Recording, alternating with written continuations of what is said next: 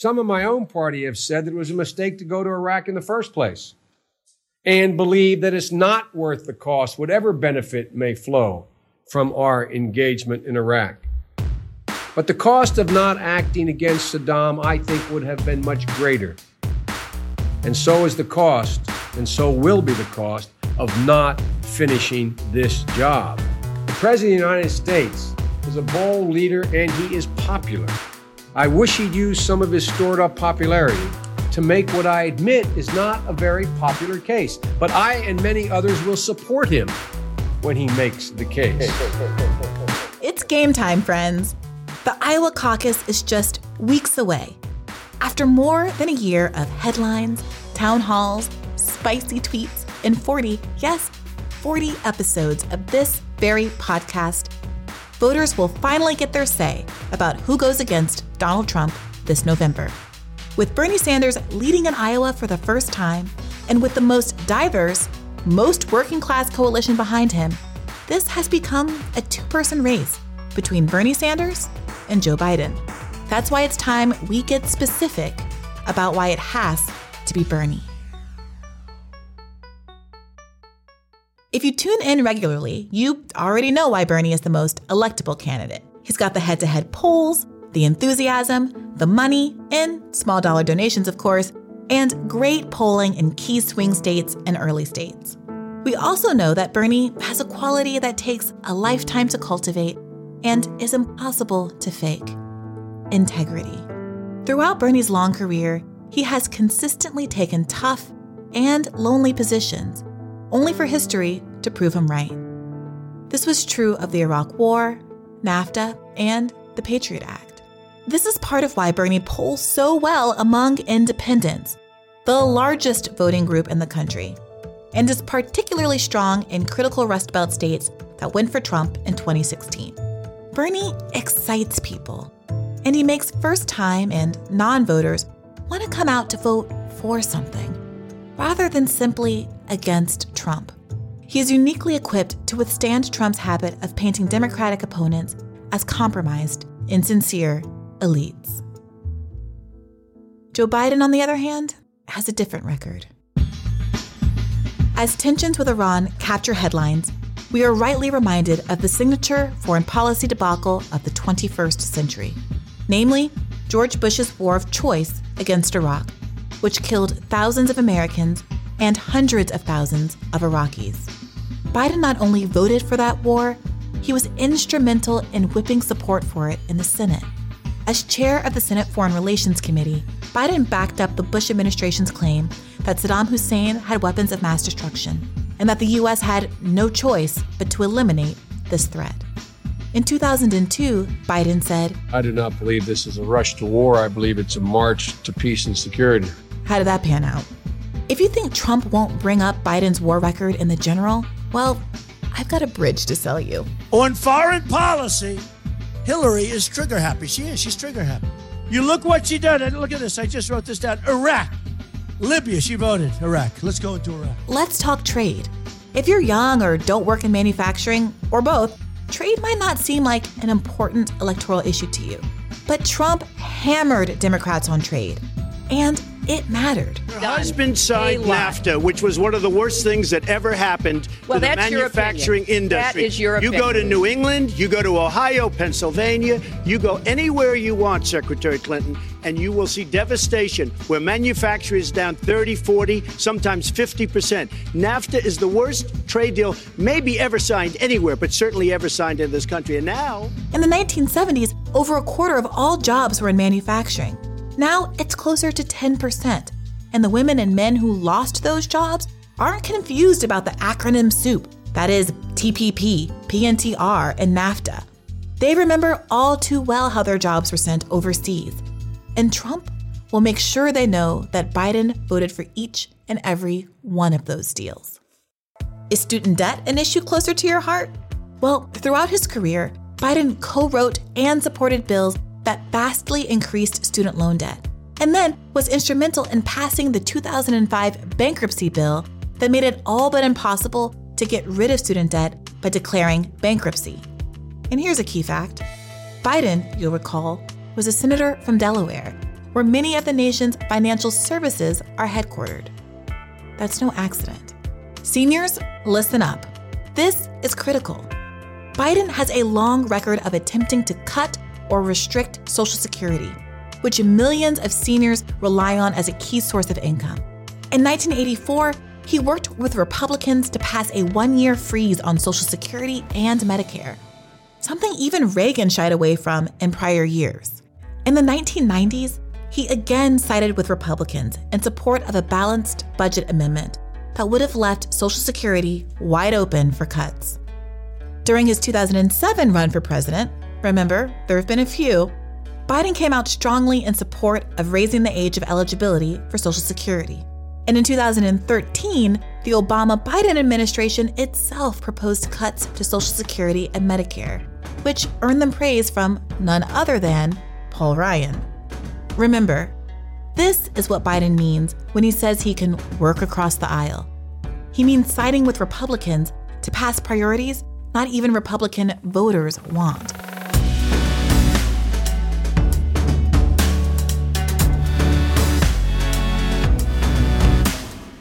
This is Hear the Burn, a podcast about the people, ideas, and policies that drive the Bernie Sanders 2020 campaign and the movement to secure a dignified life for everyone living in this country. My name is Brianna Joy Gray, and I'm coming to you from campaign headquarters here in Washington, D.C.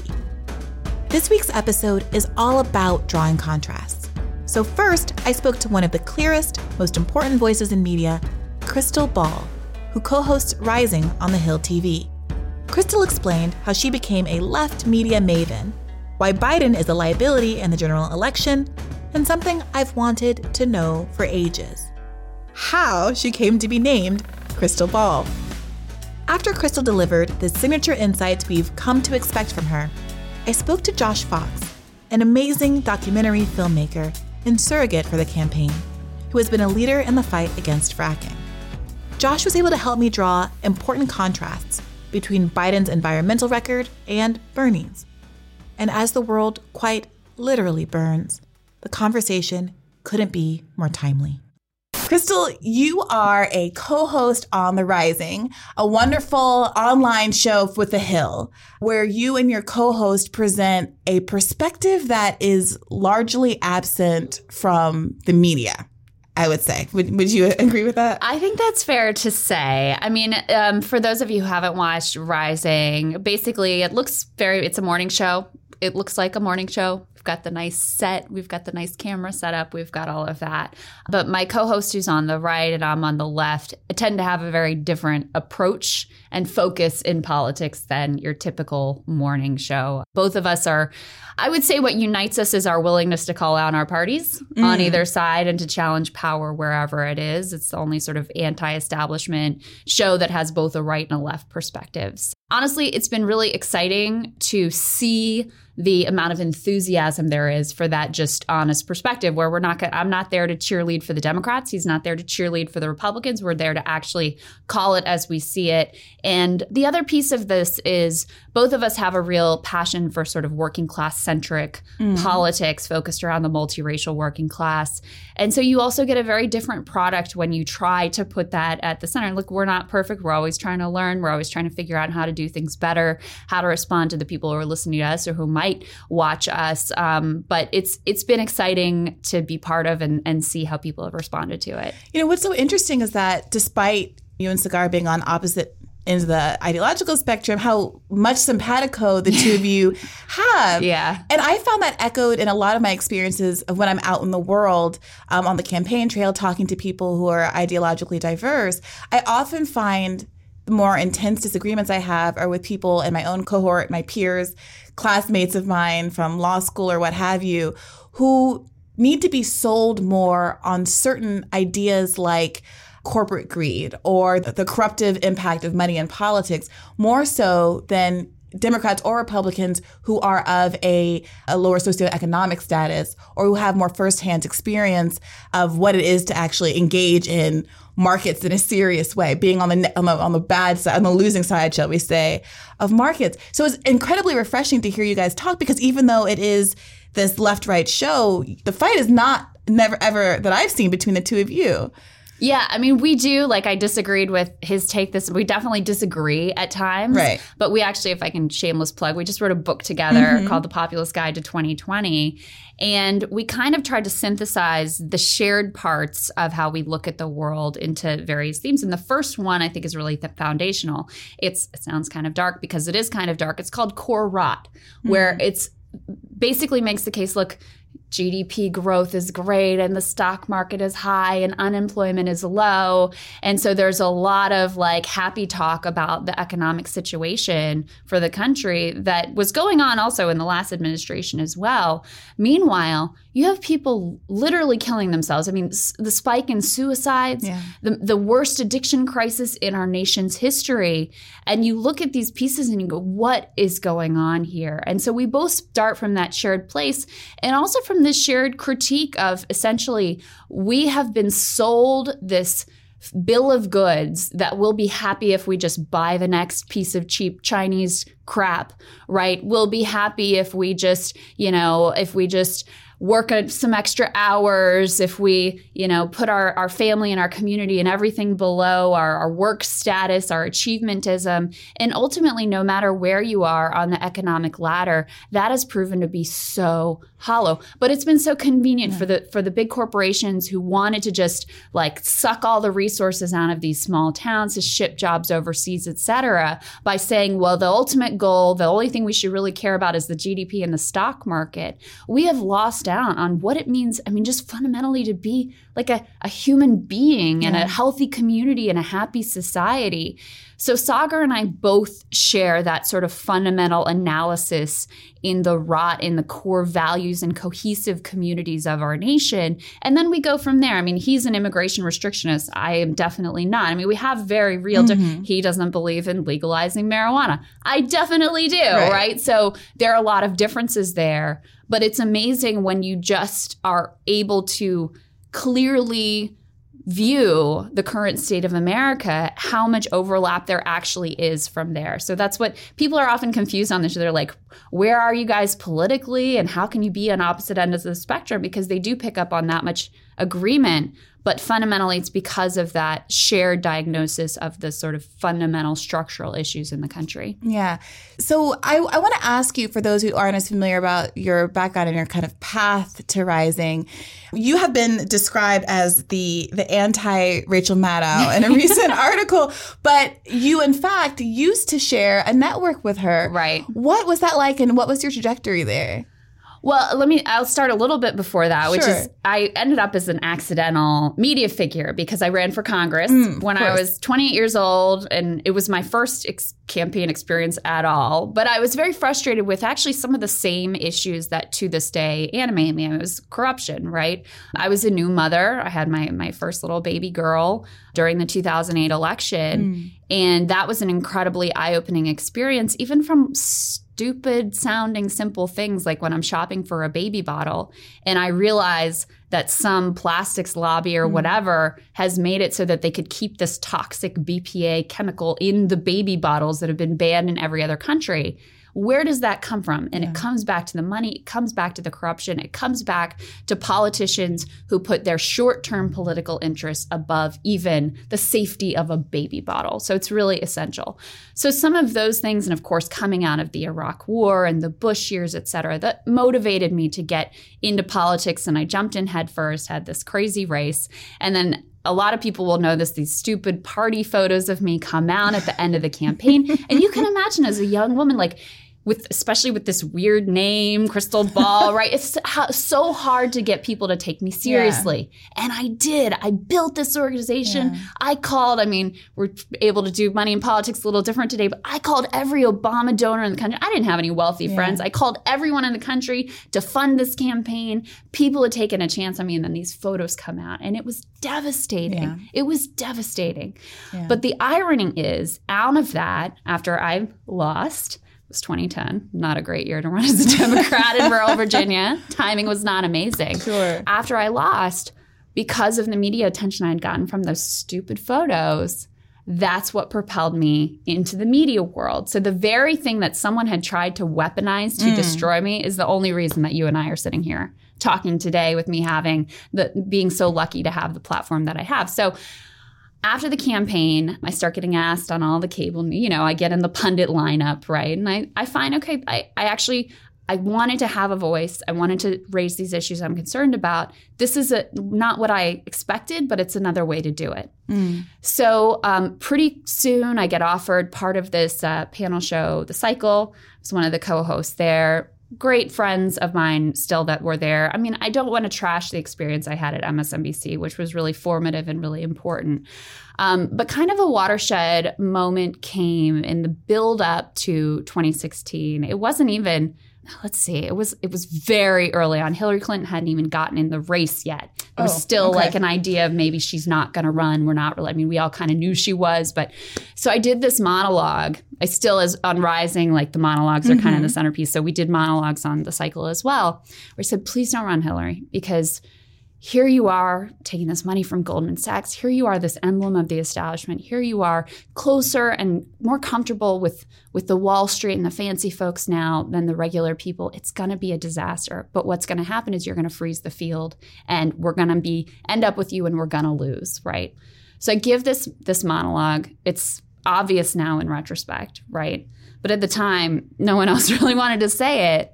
And this gets to your piece about the media. Why didn't they want to say it, even though I wasn't the only one that knew this? It was pretty apparent to a lot of folks. Well, it's because, then you get crosswise with the Clinton campaign and they look ascendant and they got a lot of money and they're hiring a lot of staffers and you're never going to get that interview with her.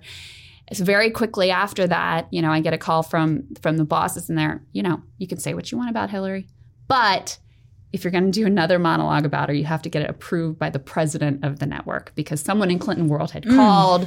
They were unhappy. And so it just gives you an insight into the way that this happens. I was never told I couldn't say anything, right? I was allowed to do that monologue. I was allowed to say it.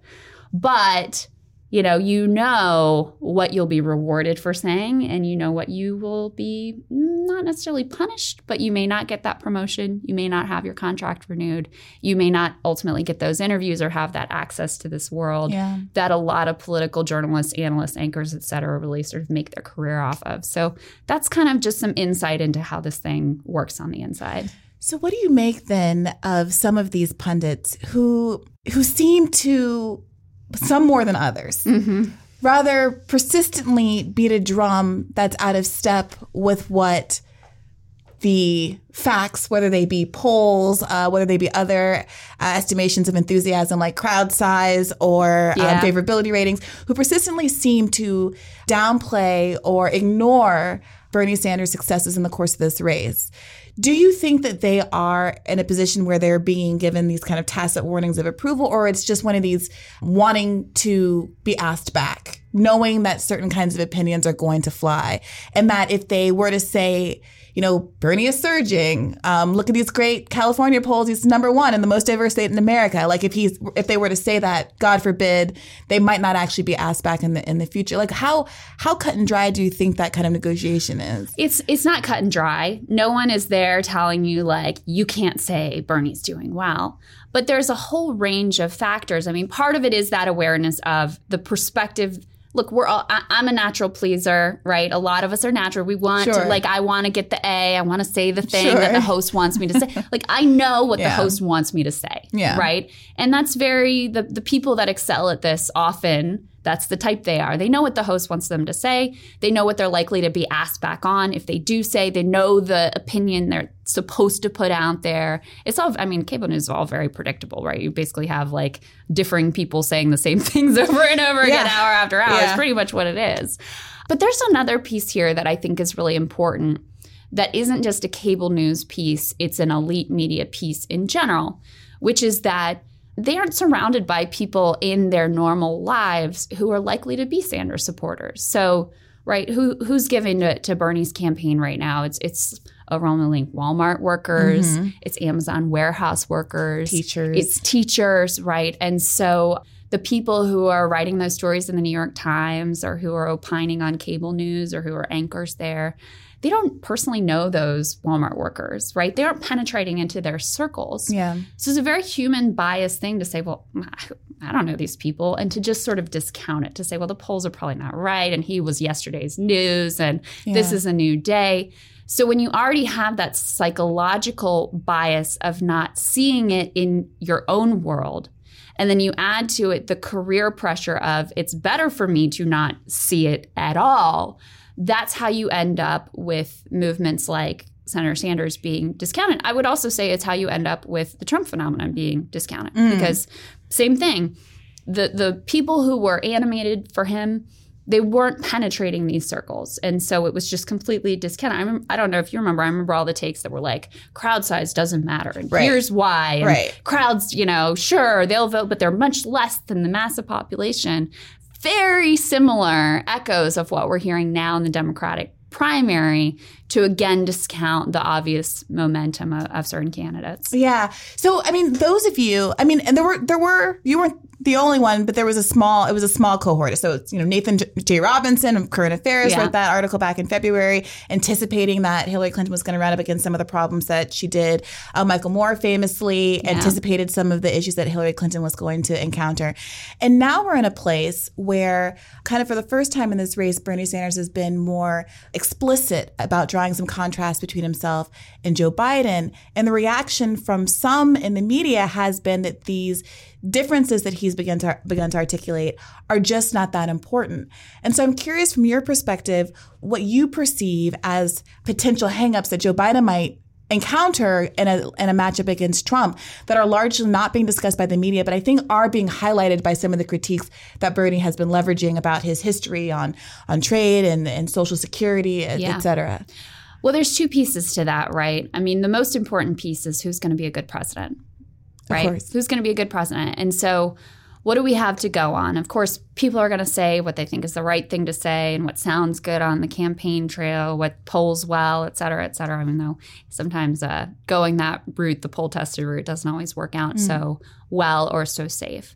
But what we have to go on is a person's record. And we have long records with Senator Sanders. We have long records with Joe Biden. I don't think Joe Biden is a bad person. Sure. I don't think he's an evil person.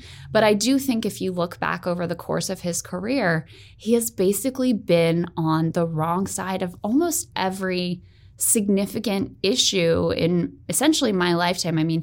He has bought into the sort of prevailing and often wrong political wins throughout his career. So whether you talk about, him joining up with Reagan to cut budgets and cut taxes and smearing quote unquote welfare queens, which as you know was an incredibly racist, disgusting smear that ultimately a lot of Democrats bought into. Bill Clinton is the one who ended welfare as we know it out of hysteria about welfare queens. Biden was part of that, right? Biden was he wasn't just another vote on mass incarceration. He is a key architect of a devastating system of mass incarceration that we are only now beginning to even start to grapple with. Right. Of course, on trade, right? Vote for NAFTA. Still to this day, supports and believes in the Trans-Pacific trade deal that, Hillary Clinton called a gold standard and then decided that it wasn't politically safe for her to do that and backed away from. He still supports it, right? So he's been on the wrong side of all of these issues. And then maybe the most salient one right now today is on issues of war and peace. Congress has completely abdicated their responsibilities with regards to their war powers, right? I know that people are out there yelling now about how Trump has taken this power and it's blank check, et cetera. The truth is that most members of Congress didn't want to have that responsibility. Why? Because when they got it wrong in the Iraq war vote, that has stuck with them throughout their careers, as it should. And the thing with Joe Biden and Iraq is not only was Hillary Clinton was basically another vote, an influential person, but another vote. Joe Biden was actually an integral part of the buildup to that war. He was the chair of the Senate Foreign Relations Committee. He wasn't just another senator. He was the Democrat in the most influential leadership position, and he helped facilitate the case of lies that was made that got us into war that killed thousands of our own citizens, hundreds of thousands of Iraqis, trillions of dollars, destabilized an entire region. I mean, the reason we are where we are right now with Iran, there is a direct line to be traced to that vote. And look, I wasn't in a position of power. I was in college, and I knew the case was BS. Right. So if you're there, you have to expect more from our leaders. And that's what it comes down to me, is an issue of judgment, right? Yes. People make mistakes. A lot of good people got that one wrong. But if you look over a pattern over his entire career, you see consistently that he went with the wins rather than going with the right call that history bore out to be the right call. And to me, that's the most important thing. So look, that speaks to how he would actually perform as president, which again is ultimately the most important thing. But we have to acknowledge a lot of his supporters are with him because they think he can beat Trump. Right. And we all want to beat Trump. Sure. We all want to beat Trump. Of course. Right? And so I think what has been smart about the case that Senator Sanders has been making about him in recent days, which I wanted him to make earlier, but I'm glad he's making We heard you loud and clear. is that the fact that he was wrong on those issues also is an electability issue. When you were part of stripping jobs out of those all-important Midwestern states. And why are they important? Yes, because of their swing states, but also because human beings live there and their lives were devastated, right? When you were part of that, when you were part of getting us into these endless wars, right, those are easy attack lines that, look, President Trump can just run the same playbook he ran last time. My outlet is The Hill. There's actually Amy Parnes has a piece up right now saying that a lot of Democrats, and not like anti-establishment Democrats like us, but a lot of in the mainline Democrats are pretty worried that Joe Biden is going to be a Hillary Clinton replay. And I think... Oh, do they have that level of... According to this piece, they do. Okay, all right. Yes. I have to read that. Well, I think that's why you see a Michael Bloomberg jumping in. Sure. Because there is this angst. The Iraq war stuff, Trump can run to his left on trade, can run to his left even, potentially again on healthcare. Yeah. So these are real electability issues. The Social Security stuff is a disaster. Yeah. This is something people don't realize, and I know I'm going on at length here, but I dig into the polling crosstabs rather obsessively. Mm-hmm. And Economist YouGov, which is not a perfect poll, but they have some very elaborate crosstabs, especially on issues. And people don't realize that Social Security is the number one issue for seniors and is the number two issue for African Americans. Mm-hmm. So this is an incredibly critical thing, of course, because this is survival for far too many Americans rely deeply on this. And Joe Biden, throughout the course of his career, up through his time as vice president with Barack Obama, has been looking to cut Social Security. That is just the facts over a course of a long career, looking to go to Republicans, looking to cut. I think that's an essential issue to talk about, but I also think it speaks to that electability issue.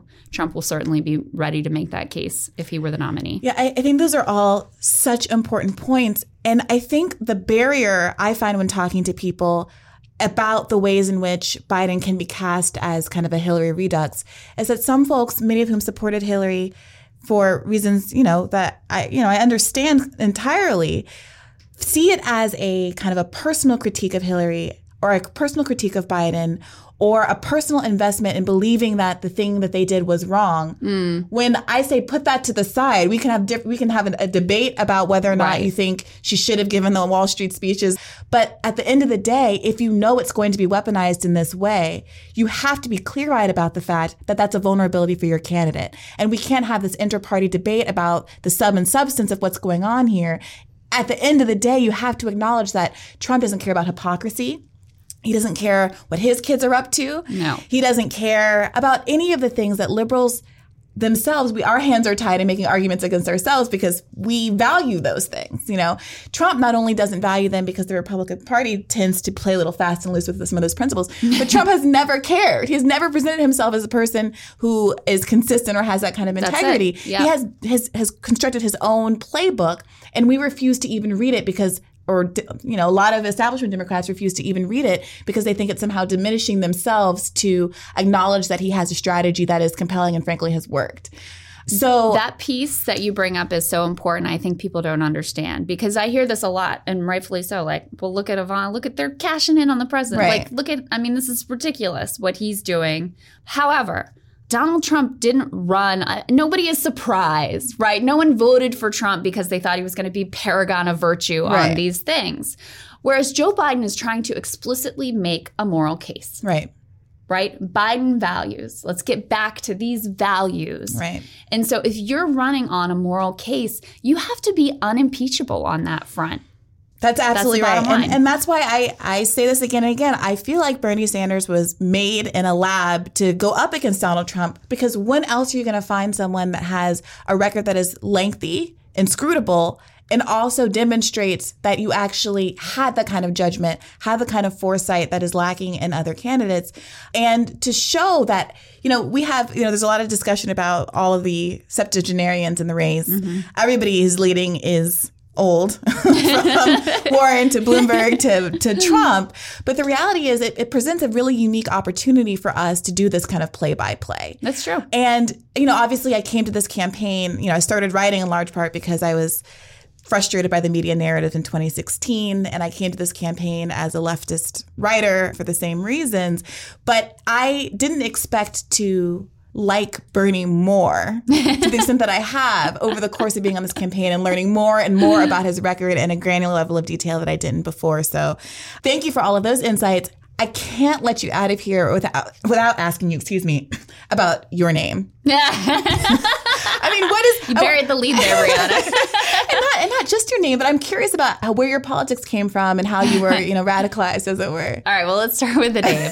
By the way, it is my real name. I always get that question. It is my name. I didn't my parents did it. I didn't pick it. What are they like? I'm just so curious. They're wonderful, let's just say, but they're also just really normal middle class people. I think my name was maybe the biggest rebellion of their life. My dad said that the official story, which I don't even know how true this is or how much of this is rationalization after the fact. My dad is a physicist and he did his PhD dissertation on crystals. I have two older sisters, Heidi and Holly, normal names. Okay. Everyone thought I was going to be Heather. It was the 80s. And not that there's anything wrong with the name Heather. Krystal, also very 80s name, also a great name. Yeah, I grew up with a Krystal. But my mom turned to my dad and said, you can name this one. And they had actually had this conversation with an aunt of mine about funny names to put with ball, basket, base, butter, etc. Cool. And my aunt had suggested Krystal, and everybody laughed. But my dad was like, I kind of like that. So here we are. I love that because my mother loves creativity. She is attracted to creativity, but when it comes time to do the creative thing, sometimes it goes a little bit left. And she wanted to name me a name that went with gray, that. And the best that she could come up with was charcoal gray. And thankfully, my father put the kibosh on that. But sometimes I think I could be. You could be charcoal. Coming to you from HQ, charcoal gray. Bernie Sanders campaign. There you go. Well, listen, for me, it's been a double-edged sword. Whatever. It is what it is. It's funny when it's just your name, Just your and name. so you're kind of used to it. In terms of my politics, I would say for me a really formative time was I lived with my husband and our young daughter in this town on the border of Pennsylvania and Ohio and West Virginia, actually, where the three come together, called East Liverpool, Ohio. And it was the first time that I'd lived in a deindustrialized town. And this was a place that had been actually the pottery capital of the world, all plates and dishes were all made there. That mostly went overseas in the 50s. And then it became the next town over, there was a steel mill. Thousands and thousands of good union middle-class jobs. That mostly went away in the 80s. And so you have this town that's just devastated. It's just the infrastructure is crumbling, or you can see in the downtown this once beautiful, iconic place that people come from towns around for Christmas shopping and to go to shows, et cetera. It's just falling apart. And what really impacted me was if you go up and down the Ohio River, every town has the same story. It's just town after town after town. That was really the first time that I had seen that, and that shaped a lot of my politics to this day, was kind of born and brought about during that period of living there. I think that's a really good point to make and place to end, because when we're talking about Biden being on the wrong side of a trade deal and what the impact of that was for Hillary's campaign in 2016, there's a way in which people who don't have those experiences can perceive that as an abstraction. And trade for people in a certain kind of milieu is this kind of abstract principle that doesn't really affect their lives personally. Right.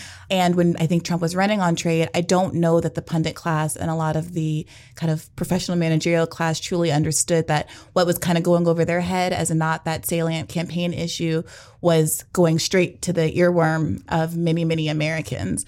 And I hope that we are more attuned to that and continue to bring the voices of folks who are more directly impacted by those kinds of policies to the fore and take them seriously as we head into 2020. Yeah, absolutely. And just two quick last thoughts on that. Number one, when I was at MSNBC, I was told no one cares about trade. When TPP was being debated and I wanted to cover it more, Wow. no one cares. And it was because of that. Again, in their circles, no one cared. So no one cared. That was the assumption. There was no data to back it up. It was just an assumption. Number two, and this is like, I'll leave it on a parting thought, even though it's its own can of worms in and of itself. There was this, to me, very stupid debate, very divisive debate about, was it economics or was it race? It's as if those two things are separate. Right. When people do well, they feel good about each other. Right. When you feel like you're in a zero-sum game, that's when things get ugly. And so to me, those things go together hand in glove. And that's not to deny any of the ugly racial undercurrent, the backlash to Barack Obama, all of that Donald Trump tapped into. I just want to be clear about that. Of course. But I also don't want to I'm not in the business of looking into a person's heart and saying your motives were pure and yours weren't.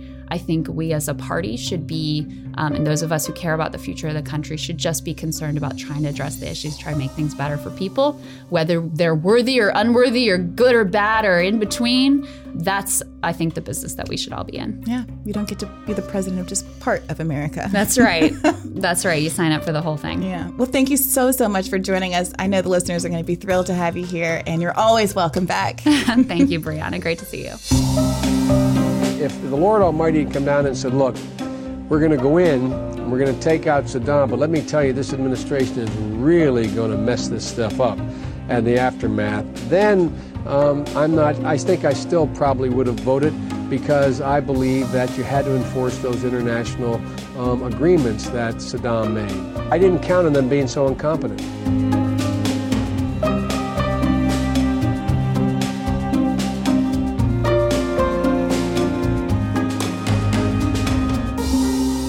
I'm really glad to be joined by Josh Fox, documentary filmmaker and climate activist, here in the studio today, who dropped by unexpectedly. And I get to pick your brain about what you've been doing in the activism world and also some upcoming projects that you have opening soon. Might be now in the past, depending on when this airs. Right. Hopefully before it airs. I was just hanging out with Jane Fonda doing Fire Drill Fridays, which she's been doing for almost 3 months now. Jane Fonda moved to Washington, D.C. to get arrested every Friday. That's and wild. People are joining her in for climate reasons. For climate reasons. It's called activism. Fire Drill Fridays. It's inspired by the Fridays for Future of Greta Thunberg. And she took up that mantle and said, I'm Jane Fonda. I'm 82 years old. And we're all going to dress in red and get out there and get handcuffed somewhere on the Capitol to draw attention to climate change. So she's been bringing celebrities and activists together, and a lot of people have been arrested, thousands of people. That's incredible. It's amazing. So you're broadly a climate activist, but specifically really made your bones talking about fracking and shedding light on this particular environmental harm that I still think a lot of people don't necessarily understand fully. So can you walk us through a little bit, tell us what fracking is and why it's so particularly harmful? Well, you said made my bones. The fracking is the bones of the earth. You know, it's these deep shale formations, rock that contain gas and oil in the cracks and fissures, in the fractures of these rock formations. So what we go down there is we fracture the bones, and we get the marrow, which is that traumatic Earth's past history, right? The decomposed remains of the last mass extinction, which is the oil and the gas. And it's down there, and we extract it to fuel the new mass extinction, which is, climate change. But what fracking is you take high pressure water and chemicals, lots and lots of carcinogenic chemicals. And you inject that into those strata at pressures that rival cluster bombs. So you have these huge tanks of water, 9 million gallons per frac. And you send that a mile down onto the surface. And then you break apart those formations and it releases oil and gas. That oil and gas then comes to the surface.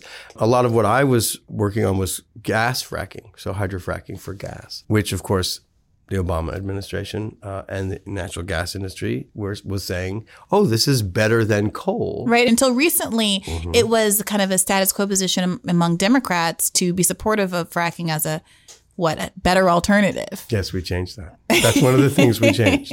And Bernie Sanders is a big part of that. Because in 2008, when I first got involved with this, because my family was offered a gas lease in a part of the Marcellus Shale as part of that frontline community in Pennsylvania. Luckily, our house was in the Delaware River watershed, right, which is this water source for 16 million people downstream, Philadelphia, southern New Jersey, and New York City. So we were able to amass a huge coalition of people. But I made this film called Gasland, which took me all across America. And it interviewed people who had fracking all around them in Colorado and in Texas and in Wyoming and Louisiana. And to a person and to a case, they had fracking contaminants and methane in their water supplies. They had volatile organic compounds in the air. There was a health crisis.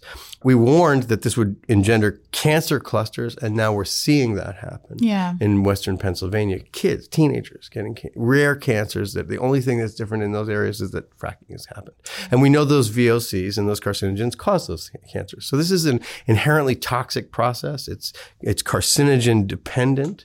And it's incredibly destructive. But from the climate perspective, and this is what's so important, fracking and fracked gas, even though they went to DC and they posited themselves as better than coal, fracked gas is actually the worst fuel that we can develop if we want to curtail climate emissions, because we burn the gas, that creates CO2, but it leaks. It's a gas. It leaks everywhere. It leaks into the atmosphere directly. And that methane is 100 times more potent than carbon dioxide as a warming agent. So when you add all the emissions together, you get actually a profile that's worse than even coal, which is an awful, awful fuel.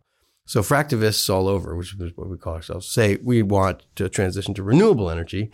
And lo and behold, as early as 2014, when we banned fracking in the state of New York, which was a 6-year project, Bernie Sanders came out and said, I support these people, which is incredible. And then in the 2016 election, I was able to get involved and work on fracking as part of the campaign. And at the platform committee level, we created an amendment for the Democratic platform. You can look this up and read it, that the Clinton campaign agreed to, even though they didn't want to do the ban. We tried hard, but they wouldn't do it.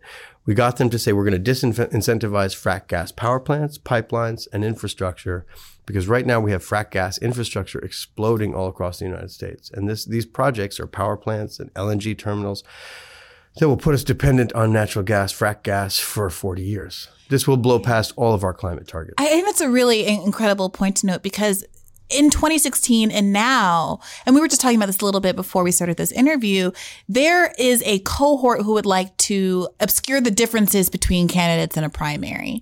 And while I entirely understand the urgency of all coalescing behind a candidate in a general election, in a primary, you have to be extremely aware. And I think it's the job of the media as well to make extremely clear to voters that there are sincere, enormous stakes on the line, both from a health concern perspective, from an environmental perspective, in each one of these granular differences between candidates. So if you had in 2016, and as you do now, candidates that are for a ban on fracking versus the overwhelming number of candidates who are not, candidates like Bernie Sanders, who has received top marks from climate groups versus others, the unique commitment in terms of the dollar amount that he's put behind his Green New Deal plan compared to others. These are not trivial differences to paper over and act as though we're all kind of on the same team in a primary context. Let me just say one more thing about that, right? And this campaign is so unique and such a pioneering campaign, because it is our obligation through this campaign to educate people, not just about the differences between candidates, but why these differences are so crucial. Right. Fracking now is the number one source of increased climate emissions on the face of the earth. It's now number one, right? So the gas industry came to DC and they lied, and the politicians bought it. And then the politicians lied about it. And, you know, that's why it's so crucial as a campaign that we pick up the mantelpiece of the media, right, who's not doing their job. Yeah. The media is not going out there and saying, oh, yeah, there's a huge difference between Joe Biden, who has natural gas company advisors as members of his campaign, Heather Zeichel, who from the Council on Environmental Quality, right, at the White House during Obama, I would go and plead our case, please ban fracking in the Delaware River Basin to the CEQ, right, because they had a crucial vote on the council, right? She left her position at CEQ at the White House to take a lucrative board position at Cheniere Energy, one of the top fracking export companies in the world. Jesus. So now she's working as Joe Biden's environmental advisor, right? This is not a small fractional difference. This is not like like what you said, like granular. This is not at all granular. Yeah. This is the difference between espousing the number one cause of climate emissions rising and an actual solution to climate change, right? And the media is not doing their job in exposing these differences. So we have to do that. We have to take up that mantelpiece and say, this is how do you dispel, because that's a form of misinformation. Right. So what do you think is going on there? We were talking about this a little bit before. What do you think is going on with the choice of certain members of the media to collapse the differences between these campaigns, particularly when it comes to these kind of environmental differences, which you would think, giving, the purportedly leftward tilt of the mainstream media, they would all be kind of similarly invested in pushing back, at least in this area of climate. Well, that's a very difficult question to answer. But before I answer it, let's cut to our sponsor, ExxonMobil, Shell, and Chevron. See, if I was on the mainstream media, that's exactly what would happen. Right. And you've answered the question. Yeah. Okay. Yeah. Right. Every time I used to go on all those TV programs, my appearances would be bookended by ads from Exxon. Or I would watch them online and there's a banner ad running along the bottom, BP, Shell, Chevron. You know what I mean? Come on. So, of course, I'm kidding. We do not have fossil fuel advertisers on this program, which is one of the reasons why we could tell the truth. Right. And the truth is a very important thing because what we know is that the fossil fuel industry has been creating misinformation for basically the whole history of our understanding of climate change, right? ExxonMobil's own scientists predicted they used the word catastrophic results from climate change. They pegged us at 415 parts per million by 2019. They were dead on. Those were Exxon scientists. They said this is going to be a disaster. They hid that science. And then they went out and they pursued their business model, which was to destroy the earth. And so when you take a look at who's sponsoring those TV stations, this is the most powerful industry on the face of the earth. And so it's not often you get to tell the truth about what they're doing until there's a cutoff point. So we have to be really, really honest about the fact that we cannot talk about climate change. We cannot talk about fracking without talking about misinformation, without talking about smear, without talking about propaganda, and without talking about how the mainstream media is failing in their duty to talk about climate change. This is not boring stuff. Yeah, no, not at all. And that leads us to your most recent project where you engage with some of these subjects. Can you tell us a little bit about what you have going on now? Yeah, well, okay. So the project is a performance piece that I've actually been touring all across the United States. I tour all of my movies. So this time we toured sort of the second half, which is when I go on stage. And then we're going to make the movie about that afterwards, right? So it's called The Truth Has Changed. And what do I mean by that? I mean that the way that we process truth in America has collapsed. Facebook, when Mark Zuckerberg testified in front of Congress, right, at Alexandria Ocasio-Cortez, and said, well, we are going to say that politicians can lie in unlimited fashion on our platform with no repercussions. This could have been interpreted as the end of journalism itself, because this is the largest news platform in the world. Mark Zuckerberg saying we're going to abandon 100 years of journalistic standards, right? Verification, truth-seeking, completely vacated. We have no obligation to this anymore. And this is extremely scary. So The Truth Has Changed actually goes back to the last decade of the fossil fuel industry's attacks on me, which went on for 10 years and still go on today, of which they spent tens of millions of dollars, according to our estimates, on attacking my films, Gasland and How to Let Go of the World, and the Standing Rock project that I did called Awake, A Dream from Standing Rock, and how they followed me around the country. And who were those people? Andrew Breitbart, Phil McAleer, James O'Keefe, Steve Bannon. Okay, Steve Bannon then figured out how to take those techniques of smear and misinformation that were aimed against fractivists and aimed against climate scientists and turn them into a way to completely misinform the entire electorate. Because through Facebook and Google, right, now that we have addressable ad technology and we know exactly where people live and we know their psyche and we know their insides, we know their profile because we have all their data from Facebook. Yeah. Cambridge Analytica, Steve Bannon's company, collected 5,000 data points on every adult American. 5,000 things they know about you. They know about me. They know about everybody watching this program. 5,000. I can't even name 5,000 data points about myself, about my, my mom or my girlfriend. I can't. But they do. So they know these things unconsciously about you and about me. They know our habits. They know what we like. And they were able to target ads specifically at different groupings of people, psychologically, demographically.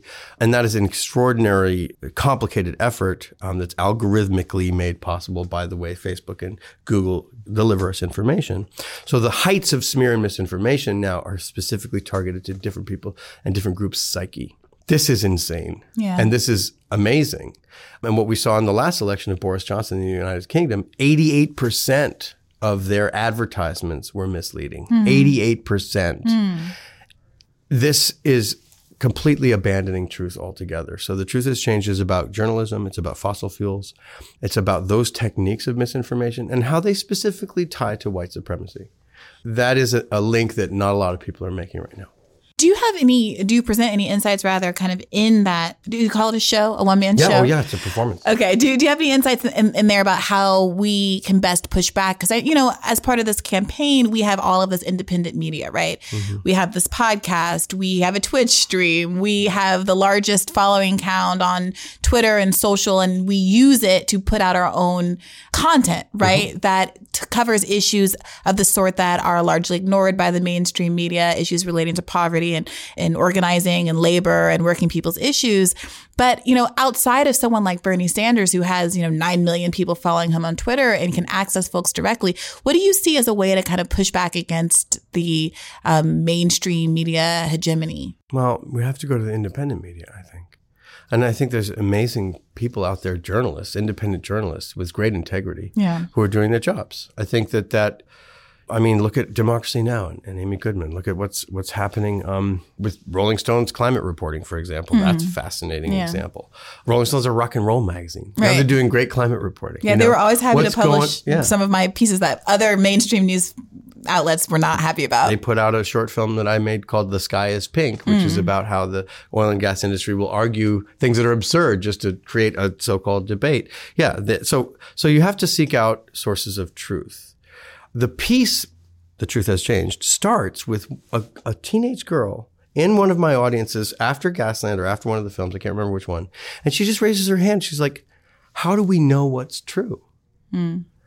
She says, you say all these things about how climate change is bad and fracking is bad, but we can look online and we can see that people are saying the opposite of those things are true. So how do we know? She's truly befuddled. Like, it was a really sincere, it wasn't a gotcha question. It was sincere. And I could see all the dinner table arguments written on her face, And I realized I couldn't answer the question quickly, which is part of the reason why I made this whole movie and this whole play and this whole effort. I think that the key to answering that question is don't stop asking that question. Don't ever stop asking the question. Don't just accept information because it's coming to you in a way that's going to be emotional. It's going to be tailored to you, right? Your news feed is different than my news feed. Everybody knows that. There's no such thing as our news feed anymore. There's just you get your own news, right? And pretty soon it'll be like, hey, you remember when it was cloudy on the day of your high school graduation? Well, the Trump campaign is facing those kind of storms this week. It'll be like so tailored to people. And I'm not joking. That is what's coming through. So you have to do the work. The truth takes work. The truth takes organizing, but you also can't just stay in this one little narcissistic pool where we mirror ourselves and drown in this information. We have to be in groups and rooms full of people. That's why these campaigns are so important. That's why going out to events is so important, because you can feel and you can compare information and you can understand that the truth is a pursuit, just like democracy is a pursuit, just like making our lives better is a pursuit. And which was what I love about this campaign is it's not about easy answers. It's not about slogans. It's about actually policy, understanding these policies and moving forward. And I think fundamentally that challenges this notion right now of, authoritarianism, which is what Donald Trump is about, right? Which is why I was saying this ties back to white supremacy. Steve Bannon and his white supremacist campaigns in Europe. He's raised $100 million for these neo-fascist, in some cases, actual Nazi groups, right? And so you have those people tied up with Cambridge Analytica. Cambridge Analytica was given a contract by the State Department. By who? Rex Tillerson. That doughy dimpled denier, CEO of ExxonMobil, who then, was running this. He was the Secretary of State. So you start to see these connections. And that's what I'm trying to do with this piece, and start understanding that complexity and truth has to do with our effort to find it out, and has to do with our ability to contact each other and get out of these mirrors. So this is all just related back to climate change, though, because the more we get off the planet and into the cybersphere, the more we forget. We actually protect the terrestrial reality that we're in. Yeah, I mean, this sounds like an amazing project. Where can people find it and when? Okay, so it opens at the Public Theater in New York City, which is really exciting, on January 11th through the 19th, and it has an 8-day festival run there. It's a festival called Under the Radar.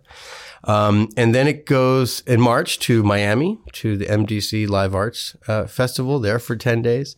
But I'm going to tour it all across America, okay? So we're going to Houston. We already have an invitation there. We're going to Seattle. We're going to Chicago. We're going to Denver. We're going to go all over the place. And the way I've toured in the past is the same way I toured my films, right? So sometimes we show them in a movie theater, and it's a legit cool place. And sometimes we show them in like a 1,000-seat hall, and people show up by the droves. And other times we do it in somebody's backyard at a barn, because they're organizing against the fracking industry there. Nice. So you can go to thetruthhaschangedtour.com and actually request that we should come. And that's a possibility. And our first priority is always to tour to the places where there's a movement that's actively trying to fight the fossil fuel industry, or perhaps the primary states, which is also possible, right? So we're trying to sync up with some various calendars, but oftentimes having a screening of either the film or any of my films, or having a performance, or having this sort of circus come to town can help matriculate new folks into the process, because they go, oh, you come see the movie, or come see the play, or whatever it is. And then people are more open to that than maybe going to a political rally first stage. Yeah. And then there's an awareness, and then there's immediate action that people can That's really smart. That's really great. Well, thank you. I'm so glad I was able to nab you today. I am so happy too. I mean, what a wonderful coincidence. See, all good things come from Jane Fonda. I love it. We have to get her in the studio sometime too. I'll try. I'll work on it. All right. Well, thank you so much, Josh. You're great to talk to you one of always. my heroes. You're really trying. No, what you're doing is you're educating people in the service of a campaign, but also in the service of us just making this country a better place. So thank you. I appreciate that. I appreciate you. Thank you so much. That's it for this week. Before we go, a quick reminder to check your local primary rules, which may require you to register or re-register before a certain deadline in order to participate in the upcoming election. For example, South Carolina, you have until January 30th to register.